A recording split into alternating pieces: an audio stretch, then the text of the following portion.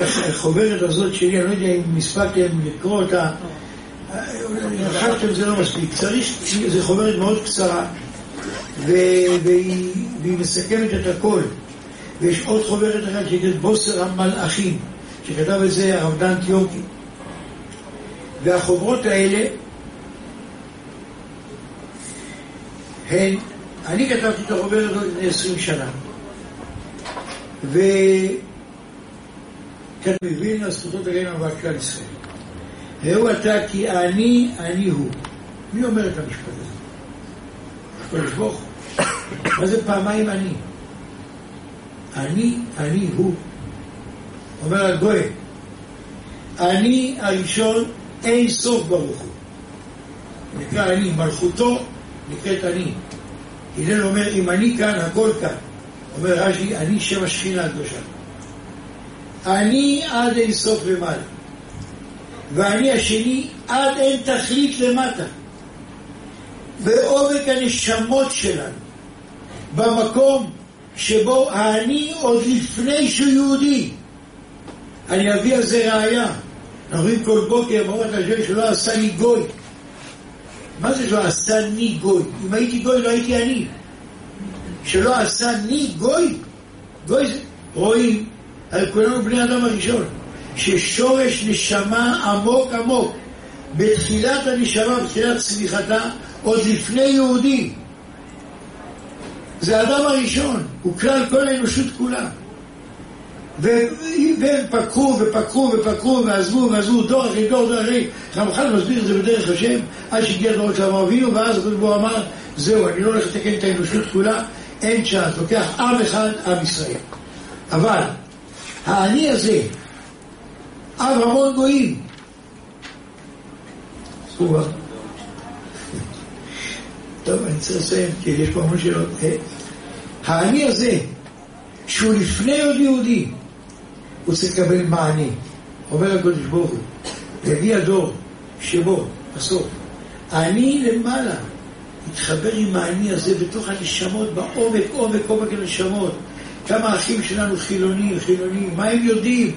הם אנוסים. אני יודע עד גיל 40, לא היה לי אבא אמינה בכלל להסתכל לכיוון של מי החרדים האלה, מה להם בכלל עושים זה כלום. הרי שילחו לנו פה השם ירח וישב ויגן נגד התורה, לא סתם ניוטרל, תעשה מה שאתה רוצה, לא נגד.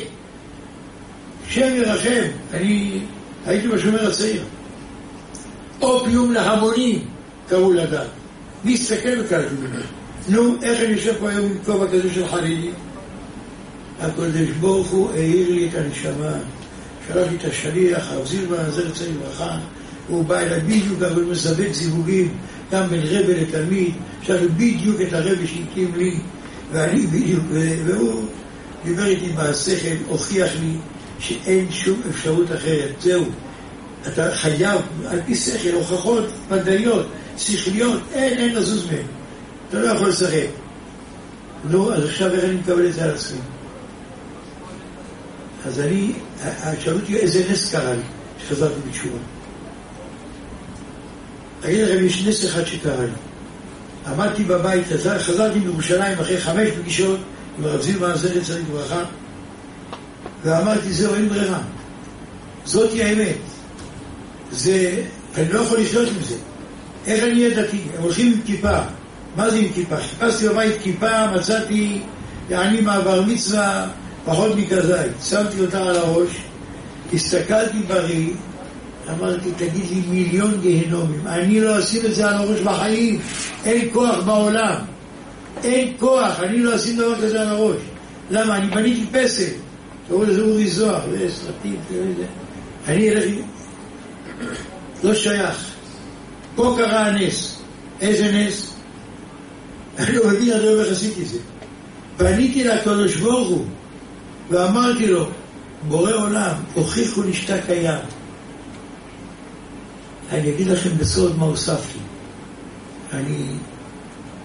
שתבינו כמה קדוש ברוך הוא אוהב אותנו. אמרתי לו, הוכיחו לי שאתה קיים, והלוואי ולא היית קיים. ככה בחוצפתי אמרתי. אבל אתה קיים. ואני חייב, יש לי ילדים, 3 ילדים אז. איתמר עוד לא נולד אז. שלושה ילדים הגדולים, ואשתי, איך אני יכול לדון אותם לגיהנום? אבל אני לא מסוגל, לא רק מה שבת, כשרות, תפילה, טהרה, קריאת שמע תפילין, כל הר סיני נפל לי על הראש. איך אני מתחיל? אמרתי, אם אתה לא תעזור לי, אין, אני לא מסוגל. זה הנס. והקדוש ברוך הוא שומע תפילת כל פה, ובזכות הבקשה הזאת, תגידו לילדים שלכם, אני לא אומר לך שום דבר דתי, כלום. דבר אחד אני יכול להגיד לך, הקדוש ברוך הוא אוהב אותך. הוא בטוח בשכל שלו, הרי הקדוש ברוך הוא דתי, חרדי, אז אם המשגיח, והראש ישיבה, ואבא שלי, וכולם אומרים לי, שזה, לא, מה אם אתה לא מניחים, אתה לא זה, מה, זה לא בסדר, סימן שקדוש ברוך הוא שונא אותי. אבל הקדוש ברוך הוא אומר אחרת. יש פסוק במשלי, תתבע, פרק תתבע, תחפשו. שוחד וחטא רשע ייקח להטות אורחות משפט. אומר רש"י הקדוש, הקדוש ברוך הוא מקבל שוחד, היינו דברי הכנעה ופיוס, מחטא רשעים. על הרשע הזה יצא כבר גזר דין. רשע הוא מוגדר בפסוק כרשע. מה זה מחטא? אומר רש"י, בסתר בינו לבינם. הוא משנה גזרה רעה לטובה. עד כדי כך זה אני הוא. בסתר בינו לבינם, מעומק העני של הנשמה שלך, תגידו לבן שלכם, לבת שלכם, משם תדבר עם השם. לא דתי, לא אמרתי לך להתפלל 18, כמו הוא שומע אותך, אוהב אותך. אני הוא. מהעומק של הנשמה שלך דבר. עד כדי כך, המעלה העצומה הזאת, שדבר עם השם, מהעומק שלפני עוד יהודי, יצור אלוקי, משם, מהמקום העמוק הזה, הקדוש משנה גזרה רעה לטובה. חוץ מזה, אל תגיד מהם שום דבר דתי. שום דבר, גם לא ערכי. תאהבו אותם. תקבלו אותם במאור פנים. בכבוד, זה קושי גדול. אני יודע, תדעו, זה התיקון של הדור שלנו. זה קושי עצוב. אם לא היינו כשקבלים קלטת, של גרשון אדלשטיין, שביטה, שהוא הממשיך של הרב שטיינמן, שהוא בא אליו יהודי בשם אבי פישר מארצות הברית, שעובד בשיטה הזאת כבר שנים רבות, ומקליט, יש הקלטה, תראו אותה, הכל במענה, ויש הקלטה של הרב שלנו, הוא שואל אותו שאלות, אבל מה יהיה אם הוא חזר יבוא עם בת הביתה? הוא אומר, לקבל אותו. הוא אומר, זה לפני עיוור, יש ילדים בבית, יש אחים להם. זה לפני עיוור אם לא תקבל אותו. הוא אומר, אתן דוגמה קיצונית. לא נגיע, ועוד דבר, אני לא אומר לקבל בכל תנאי, לפעמים באמת אי אפשר, אבל לא משנה, תמצא לו מקום אחר, הווריאציות של אינסופיות, אבל הכל בכבוד, באהבה.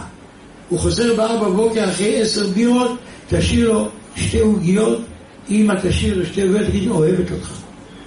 אומר לי, הורה, אבל איך אני יכול? הוא חלל שם. אהובים, אם לא היה לנו גדולי הדור שאומרים לנו את זה, אני הוא. השני הענים האלה מתחברים לאינסוף, ברוך הוא, לפרצוף שהוא ממש אינסוף. זה בקצרה רבה ההקדמה. איתמר, אתה רוצה להוסיף משהו? לא. למה? סימן שלמדתי לך טוב, אמרתי דברים לך בסדר. אז ברשותכם אני רק אקרא כמה שאלות שניתן פה, נתחיל פה קודם כל אנשים אז רגע, מה עושים עם ילד שלא חוזר הביתה? הוא נחמד אצל חברים, הוא נמצא כאן ויש לו איפה לישון. בוא מיד הביתה, בוא מיידי הביתה, אז מתקרבים אותו לבית, אז יודעים מה עשה בחוץ. למה הוא לא מגיע הביתה? לא טוב לו, לא נוח לו בבית. אפילו שההורים הם האנשים הכי טובים בעולם, אבל הוא מרגיש שהוא צער אותם. כל שכן יש עימות, וכל הזמן הוא מרגיש שההורים מצפים ממנו, נו, אז לפחות זה. לפחות תהיה קצת. תעלה לפחות. תעבוד. הוא לא יכול, הוא לא עומד בזה. אז הוא לא טוב לו בבית. הילד הזה ברח מהבית. אני אומנם גירשתי אותו. אחרי כמה דקות, אחרי 20 דקות, חזרתי נרצתי אחריו והחזרתי אותו. אני מבין את ההורים. אבל הוא יושב בחדר שלו בשבת, מחלל שבת. הוא אנוס. הוא חולה. אני לא רוצה את המילה חולה, זה לא נכון חולה. יש לב אבן, הוא לא מתחבר. האני הפרטי שלו לא מתחבר. האני המחל זה, יש סיפור של רב נחמן. הנסיך השתגע, התיישב מתחת לשולחן, והוא תרנגול הודו. באו ארכיאולוגים, פסיכולוגים, אנתרופולוגים וגיאולוגים. אף אחד לא עזר שום דבר. בא אחד, התיישב מתחת לשולחן, אמר שלום עליכם, קוקוריקו. הוא אמר, קוקוריקו, שלום עליכם. מה נשמע תרנגול? מה נשמע? בסדר, אני תרנגול כמוה. אחרי זה אומר, אולי, למה שבאת לספה, אפשר כיסי יותר נוח. בסדר. יושב לשולחן, בסדר. שני תרנגולים נהיו לאט לאט בני אדם. זה תלוי, הוא רוצה אותנו. הילד הזה צריך את אבא ואמא שלו. הוא רוצה, הוא יודע שהוא לא צדיק, הוא יודע שהוא לא צדיקה, הוא יודע את זה, אבל הוא לא יכול להעביר לנו את המסר. אז הוא כל הזמן מתגונן. אז בהתגוננות זה מלחמה. לא. ויגיד גם דברים של כפירה, אין אלוקים, אין כלום, לא, מה פתאום, לא, החרדים, שונאים את החרדים. הכל זה תגובה של התגוננות. הוא רוצה להתגונן כדי להגן על אותו אני שהוא עכשיו רק מתחיל לצמוח. אם אנחנו מקבלים אותו, מכבדים אותו, הוא ירצה להיות בבית, יהיה לו נוח בבית. אני חייב מיד להוסיף עוד פרט אחד שכולם שואלים אותו, זה פרט עקרוני, מה עם הילדים האחרים? אם נקבל אותו ונאהב אותו, זה כאילו נותן לגיטימציה. הילדים האחרים יגידו, למה הוא כן ואני לא? זה טעות. אצלנו בבית ראינו את זה. בלי עין הרע. יש לנו בית מלא נכדים ונינים. הילדים האלה, שני הנכדים שלי היום, הם עם ג'ינס, אחד מלמעלה למטה, הכל ברצלונה לאן מדריד, והשני מלמטה למטה מנצ'סטר יונייטד והביא ליברפול. יעני, אלה הבגדים ואלה החולצות ואלה התסרוקות ואלה הכיפות.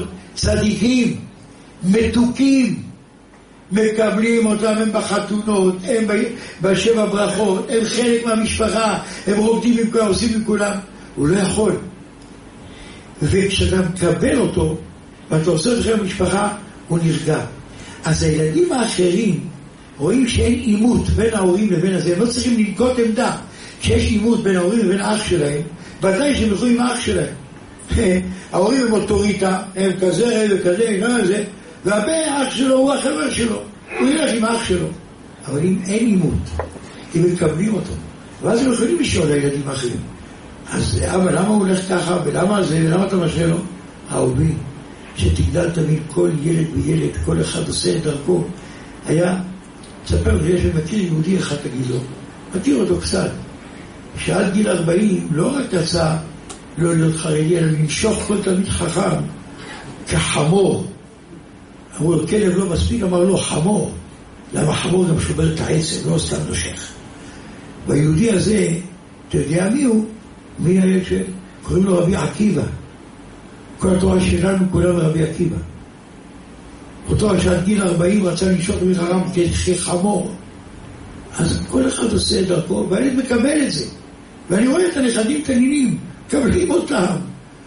הם באו יהודה, שלא מחבקים, אז הם מבינים שיש כל אחד את הדרך שלו. והוא עושה כך, אין לנו שום עניין של לתפוס עמדה בעימות. ואם ילד אחר זה לא בגלל השיקוי, זה בגלל שהילד האחר נמצא באותה בעיה. טוב, עכשיו ניתן אפשרות לשאול כאן שאלה, בבקשה. אם יש מישהו שאלה, אנא. כבוד הרב. כן. ילדים שלמדו בישיבה. אז נהיו חילונים, נקרא לזה, עזבו את הדרך. אתה באמצע סעודת שבת. ופתאום נכנסים בבית, כמובן באו בשלום שבת לתוך הבית. באיזה סעודת שבת מה? הם באים ברחוב. הם באים? כן, בשלולי שבת כמובן נכנסים בבית, איך אפשר לקבל אותם? זה כל כך צער, זאת אומרת, מה צריך עלינו לעשות? למה לא לקבל אותם? לא, לקבל בוודאי, אבל... איך לקבל? אני אגיד לך איך. ברוך אתה אדוני אלוהים מלך העולם שהכל נהיה מלך. אמן. תגיד, מה היית עושה אם באמצע סעודת שבת, באמצע שבת שהיה מדהים לך חילוני, שמאלני, אני לא חולק שצריך לקבל אותה. מה? אני לא חולק שצריך לקבל אותה. מאוד קשה. קשה לעמוד. בטח. הלב נשבר, בחור ישיבה, ככה נפל בטח הרב, ברור שזה קשה. אני אומר לך, אני איתך לגמרי. אני עשיתי כל הטעויות. קושי היום. אתה נקרא לגזרים. אבל אם אתה מבין, אם תקרא את החוברת, הזוהר, ואת החוברת, כמו שאומר היום, ותקרא את זה עוד פעם, ותבין את העיקרון, תבין שאתה לא אומר לי, ילד, בן בר מינן, מרוסק על הכביש, כולו, ואני גם אומר לו, זה מאוד מאוד בריא לעשות התאמנות 5 דקות כל יום. הוא לא מסוגל להרים את עצמו, אתה מכניס לו ללחץ, לקבל אותו הפוך על הפוך. אתה בן שלי ואני אבא שלך לעולם. אתה בן שלי, אבא שלך לעולם. הנה, הקדוש ברוך הוא חיכה לי 40 שנה. רבי עקיבא 40 שנה. 40 שנה, למה לא פנה אליי לפני זה? למה לא שלחת להחזיר על לפני זה? אתם יודעים למה? כי לא הייתי מקבל. לא הייתי מקבל. הגעתי לגיל 40, שיכולתי קצת פתאום להתמתן ולראות קצת, תמיד בין 20, 30, לא, מה פתאום? לא הייתי שומע בכלל. תן לו את הזמן. אתה חייב, אתה ואשתך. אני ביקשתי מהבן הזה שרצתי לך בערב פסח, והלכתי להגיד לזה, אני מבקש לך סליחה. ואמרתי לכל הבנים שלי, אמרתי גם לאיתמר, אני זוכר שיחות שלנו באוטו. אפילו זוכר שיחה מסוימת שהייתה עד רמזור בירושלים, בכיסא ירושלים. אמרתי לו, תדע, אני גם נכשל. אני לא עומד, כי אני גם לי פה, אבל תדע שאני רוצה שתדע. שאני כן רוצה לקבל אותך, ואני כן אוהב אותך. הוא נשאר בבית. הלוואי עליי איך שהוא מתפלל היום, הקים בית בישראל. ילדים בלי עין הרע. השקפה, אני לא רוצה שהוא ישמע, השקפה חרדית קיצונית יש לו. כן, שהוא איזה אוטו נוסע 100 מטר, הוא רוצה שבס, הוא מחנך את הילדים שלו בזה. כי שבס זה שבס. אז אני אומר דברים כהווייתם, להפוך את הלב. לחבר אותו כמו אבא, שוחד מחק רשע ייקח. הרשע הזה גנב עכשיו ביטוח לאומי מזקן, שזה האוכל שלו. ושתה עם זה בירות וגם עשה שורה של אירועים. והוא מסטול, זרוק שם באיזה מקום בקזבלנקה, אני יודע איפה. והוא מדבר בו עולם בעל, זרוק שם באיזה פינה של איזה דיסקוטק. אבא, אני כל כך הרבה פעמים רציתי לחזור. אני לא מסוגל, תעזור לי. אבא, הקדוש ברוך הוא מקבל את הדברים האלה בסתר בינו לבינם ומשנה את הגזרה הרעה. יצא הגזרה הרעה, גזלת זקן, לקחת לו את הכסף של האוכל לטובה, לא סתם מבטל, לטובה. עד כדי כך. זה התפקיד שלנו, זה קושי גדול, קושי, וזה אין, אני היום יכול לדבר בעוצמה, כי קיבלנו זה אישור, אתם תראו את הספר, את החוברת, בוסר המלאכים, הרב דן מביא שם ראיה אחר ראיה, ראיה אחר ראיה, ממש כזה. הרב דן, אתה רוצה להוסיף משהו? גם הוא נכנס הבית עם טלפון, בשולחן שבת. אם נכנס הבית, אני חוזר על השאלה, עם טלפון, כן? למה הוא עושה את זה עם טלפון? הוא מפגין, לא תגידו לי מה לעשות. אבל אם תכבד אותו, אם האווירה בבית תהיה של אהבה, הוא בעצמו כבר לא יבוא עם טלפון. הוא יושב בחדר שלו ורואה כדורגל או סרטים. אם תהיה לו בכבוד ובאהבה, אהובים, לא אכפת לך, תשמע באוזניות. אתה נותן לזה אישור, אני מבין אותך. אבל תשמע באוזניות, שלא יהיה רמקול בכל הבית. זה תנאי מוקדם, אבל צריך לזה תנאי מוקדם, שהוא ירצה לעשות לך טוב בכלל. שיעניין אותו שטוב לך. בכל רב, בכל רב. לא, הם שומעים אותי, אני אומר... אנשים לא שומעים. אנשים. אנשים.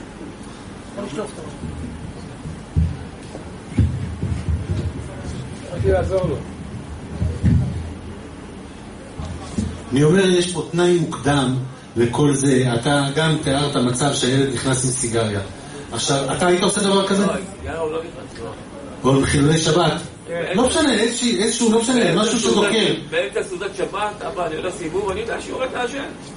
אפילו עושה את זה, נו, תוך נדבש. לא אומר לי, איך לעשן, אבל... אני אפילו לא מכניס, הנה הוא מדבר על פלאפון ליד השולחן. תקשיב. נו, אז הוא... אז אכפת לו, תראה. תקשיב רגע, אני לא רוצה לפספס אותך בזה, אני אומר, קודם כל, אתה, באמת, אתה מתאר מצב מעולה. הוא גם תורח לא לספר לך, לא לדקור לך בעין, לא להגיד לך. תבינו דבר אחד, אני אומר לך על הפלאפון קודם כל, אני רוצה להגיד לך, כי זה דברים שהם מאוד, הכי קשה להתמודד איתם, שהילד חשוב לו לעשות לך נע בעיניים.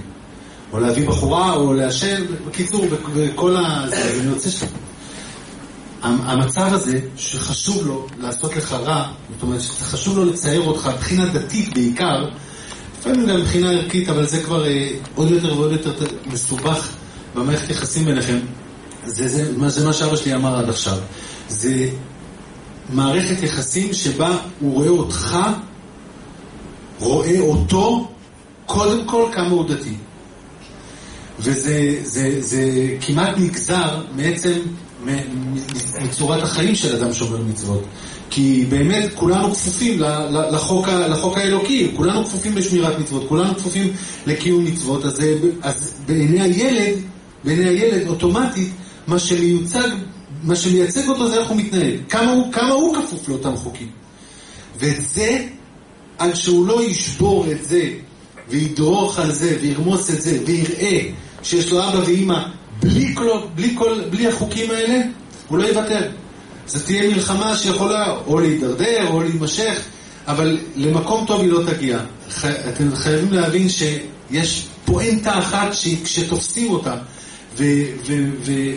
ומתנהגים על פיה, הכל משתנה ברגע. לא שאתם תראו אותו דתי, לא שהוא עכשיו יחזור לשמור מצוות, אבל משהו מהותי ישתנה, משהו במערכת יחסים אליכם משתנה. האכפתיות, כמו שאמרתי לך, אתה היית עושה דבר כזה כמו שהוא עושה למישהו סתם, מישהו שחשוב לך, היית עושה נער סתם, מכניס פלאפון, אתה יודע זה מעצבן, למה מכניס את הפלאפון? מה הרעיון? אז חשוב לו להביא את הפלאפון לשולחן שבת. אז צריך להסתכל על זה רגע בעיניים שהם לא בתוך המאבק, ולראות שאם זה חשוב לו, אז אהלן וסהלן, עם הפלאפון, עם חיוך גדול, עם לא במשחק, לא בצעצוע, אלא לשנות באמת את הגישה, להוריד את העניין הזה שאני עכשיו קצין הדת בבית, ואני אהיה קצין הדת מולו, ואני מייצג את כל מה שהוא לא עושה, כי ברגע שזה ירד, ברגע שזה לא יהיה, המאבק הזה ביני לבין הדת שלו, אז הוא יוכל להרגיש חופשי לשתף איתך פעולה, כי הוא גם במצוקה. אבל לא במצוקה שאתה חושב אותה. הוא לא במצוקה של אני רוצה להיות גדול הדור ואני נוסע בשבת. לא, הוא לא במאבק הזה. הוא במאבק הזה שהוא רוצה להרגיש רגוע עם היהדות שלו, והוא לא.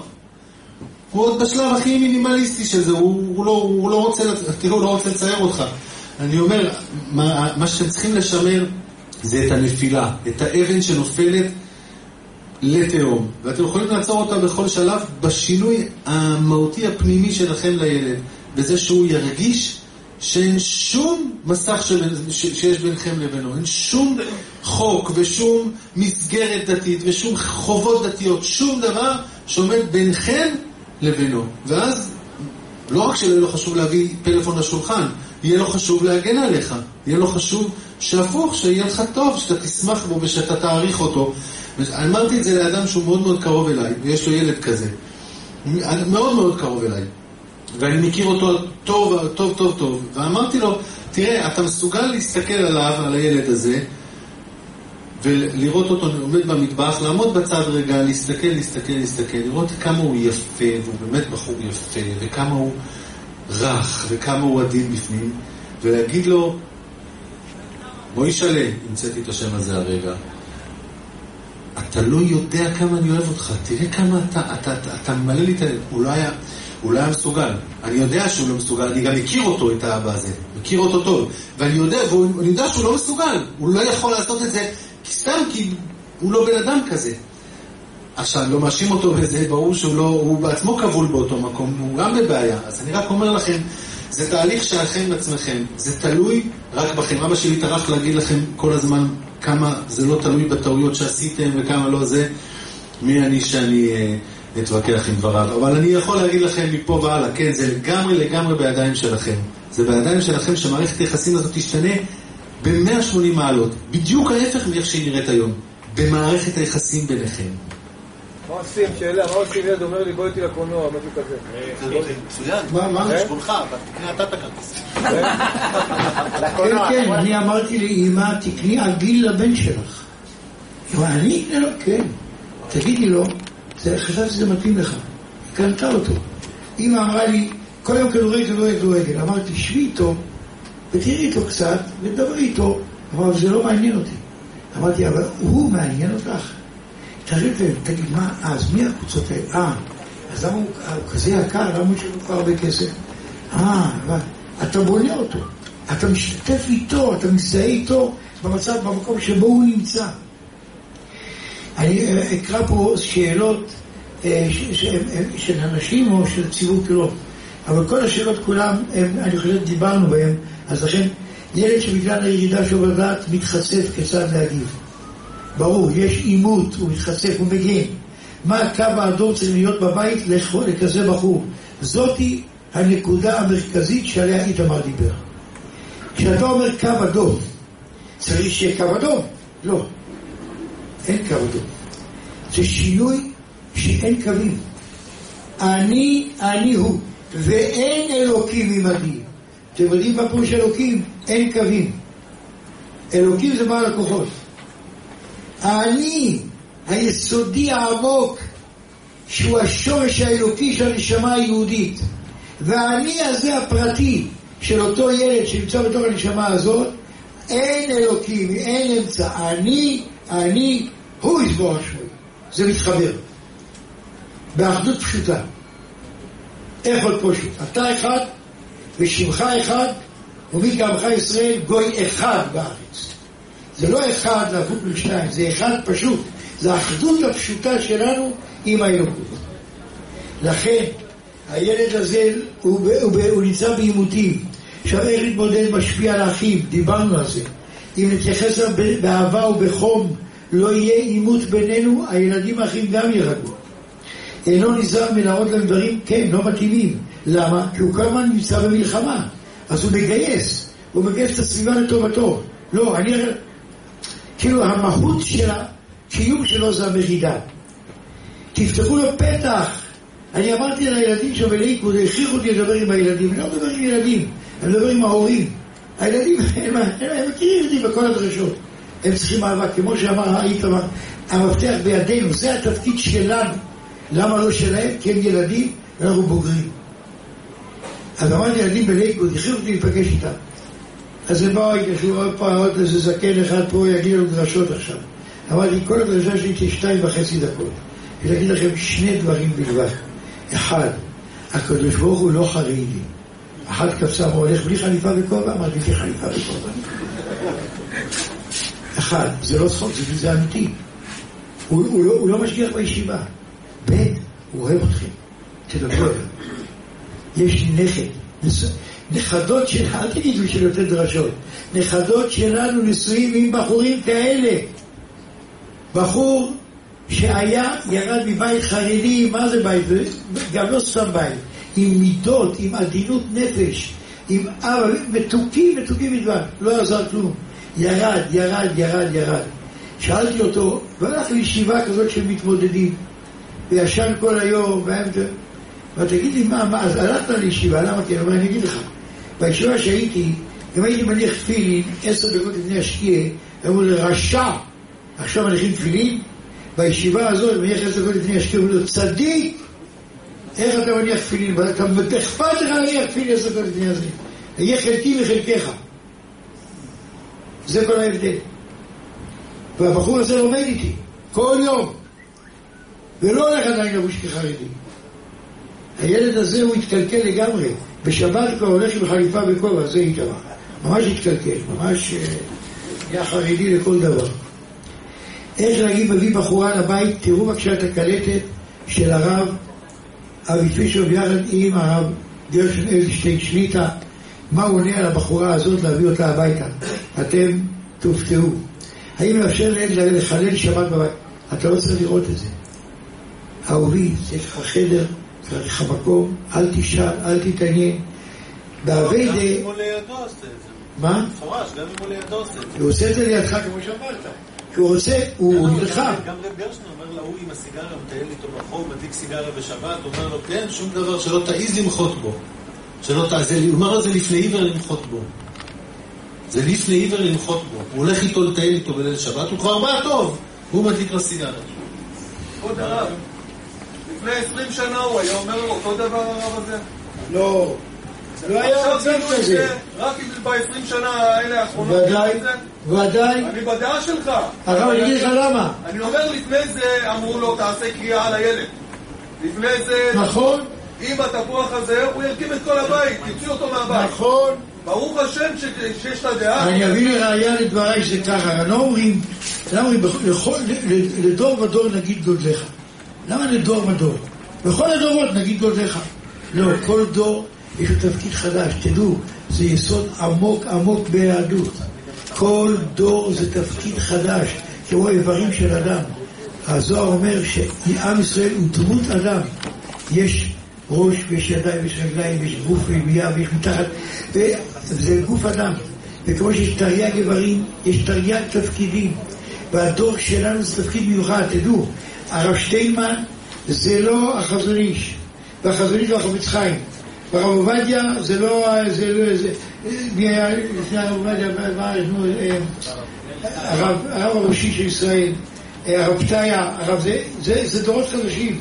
כל דור יש לו תפקיד שלו, והתפקיד הזה שלנו, אני לא הייתי מעז לומר את זה, אלמלא קיבלנו איזה אישור מכל גדולי ישראל. אתה צודק, ו20 שנה זה לא היה שייך. אתה יודע, חינכו אותי להיות דתי, בשומר הצעיר, אתה יודע למה? כשהיה אידיאולוגיה, ואתה חייב לקיים את האידיאולוגיה. מה זאת אומרת, אתה הולך עכשיו לבנות את עצמך בית? קיבוץ, שוויון, אתה עובד בלי כסף, כל אחד לפי צורכו נותן לפי יכולתו. אין דבר כזה. אנשים הרי מסרו את החיים שלהם. 50 שנה עבדו פה, הקימו את כל ארץ ישראל. לא בארץ ישראל. בלי גרוש, חילונים. אין להם שכר? רואה לך ב100% יש להם שכר. הם אנוסים, הם לא מזידים, הם לא ידעו את האמת. הם נשטפו, אני יודע, ההורים שלי, זיכרונם לברכה, איך זכינו, שבסוף ימיהם עלו מתל אביב לירושלים, וגרו על ידינו, וחזרו בתשובה. זה זכות מיוחדת, וגם ההורים של אשתי. אבל הם היו אנוסים. כן, הרב, סליחה. אני רוצה לסכם, כי כבר אין לנו עוד הרבה זמן. קודם כל, גם החזון איש וגם הבעל שם טוב, שזה היה לפני יותר מ-20 שנה, נשאלו את השאלה הזאת ממש, מה עושים עם נוער שירד מהדרך, ושניהם אומרים את אותו משפט ממש. למושכם בעבותות של אהבה ולא לדחותם כלל. זאת אומרת שמה שאנחנו שומעים פה עכשיו זה באמת לא רק חידוש של הדורות האחרונים, למרות שבאמת בדור שלנו זה מאוד מתעצם, זה הפך להיות מכת מדינה. אז אני רוצה לסכם כל מה ששמענו כאן מהרב אורי, שזה באמת דברים גדולים ומחודשים בחלקם. דבר ראשון, תורידו אשמה, זה לא אשמתכם. בדרך כלל האבא מאשים את האמא, והאמא את האבא, וכולם את הרבה, ואת ראש העיר, ואת הרב הראשי, ואת מי לא. זה מכת מדינה, זה קורה בארץ, זה קורה בחול, זה קורה בלגו, זה קורה בפריפריה, זה קורה במאה השערים, זה קורה אצל אשכנזים, ליטאים, ספרדים, ברסלבים, חבדניקים, מכת מדינה. תורידו אשמה, תתעלמו הרבה, והתעלמת, זה לא רק פרט בהלכות השבת אבדה, זה גם פרט בהלכות חינוך, הרשב"א אומר את זה כבר, וצריך הרבה מאוד לדעת להעלים עין מצד אחד, ומצד שני לזרום ולהרבות אהבה. הבעל הטורים אומר שפעמיים בתורה כתוב את המילה קשורה, פעמיים בתנ"ך, אני זוכר את כל התנ"ך כולו. פעם אחת כתוב איוולת קשורה בלב נער, פעם אחת כתוב ונפשו קשורה בנפשו. הנער הוא קרון, הוא צריך קטר. מה יהיה הקטר שלו? שתי אפשרויות. או איוולת, שזה קטר מאוד נחמד, זה הדיפולט, זה הברירת מחדל, והתרופה להגן עליו מזה, זה ונפשו קשורה בנפשו, קשר טוב עם ההורים. אז אתם ההורים לא הבעיה. שלא יתפלל עדיין, יכול להתפלל עכשיו ערבית, עושה איתנו חסד. ובית, אנא, לא לחכות אחרי ערבית ולבקש ברכות פרטיות.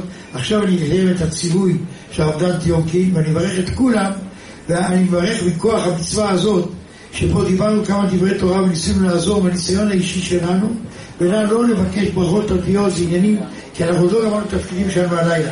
מי שברך אבותינו, אברהם, יצחק ויעקב, משה ואהרון, דוד ושלמה, הוא יברך כל אחד וכל אחת מהקהל הקדוש הזה, שיתבו אתם ונשותיכם ובעליכם לראות בנים ובני בנים, עושים מעשים טובים מעתה ועד עולם, מתוך שפע, ברכה והצלחה מן השמיים עד בלי די. והקדוש ברוך הוא יפתח את ליבנו כולנו לקבל משיח צדקנו בקרוב ממש, בשמחה ובאהבה, בשמחת עולם על ראשם, אמן ואמן. תודה רבה לרב אורי זוהר על הדברים הנפלאים, המיוחדים, המחזקים והמעודדים. כעת אנחנו נראה קליפ של 2 דקות, מיד לאחר מכן תפילת ערבית.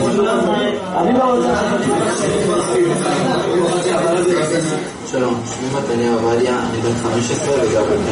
שלום, שמי נסתר מועלם, אני בן 15 וגר בבני, וחוברים ללכת מועלם אימור. אנחנו נמצאים בפרויקט מטעם בית הספר, פרויקט אברכים, שמטעם הפרויקט אנחנו מחלקים את השכבה לקבוצות של 4-7 תלמידים ואברך, ובימים קבועים בשבוע, כל שבוע אנחנו יושבים עם האברך ולומדים לימודי קודש, לימודי גמרא, לימודי הלכה. ומה אתה מרגיש? איך זה משפיע עליך?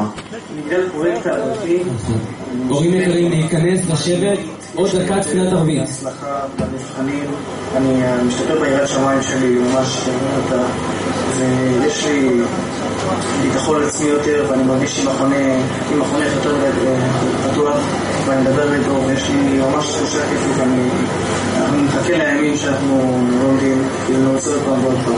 אז תודה רבה לבית ספר, לאברכים שעוזרים לנו, לכל צוות ההנהלה, תודה רבה. טוב, להניף את הראש תפילת ערבית, רבי אברהם בכבוד. רבי אברהם בכבוד, אדוני צבאות ימנו מתגוון מיעקב סלע, אדוני צבאות אשר אדם מודח בך, אדוני יושיע מלך יעננו ביום קראנו קדיש. רק דקה.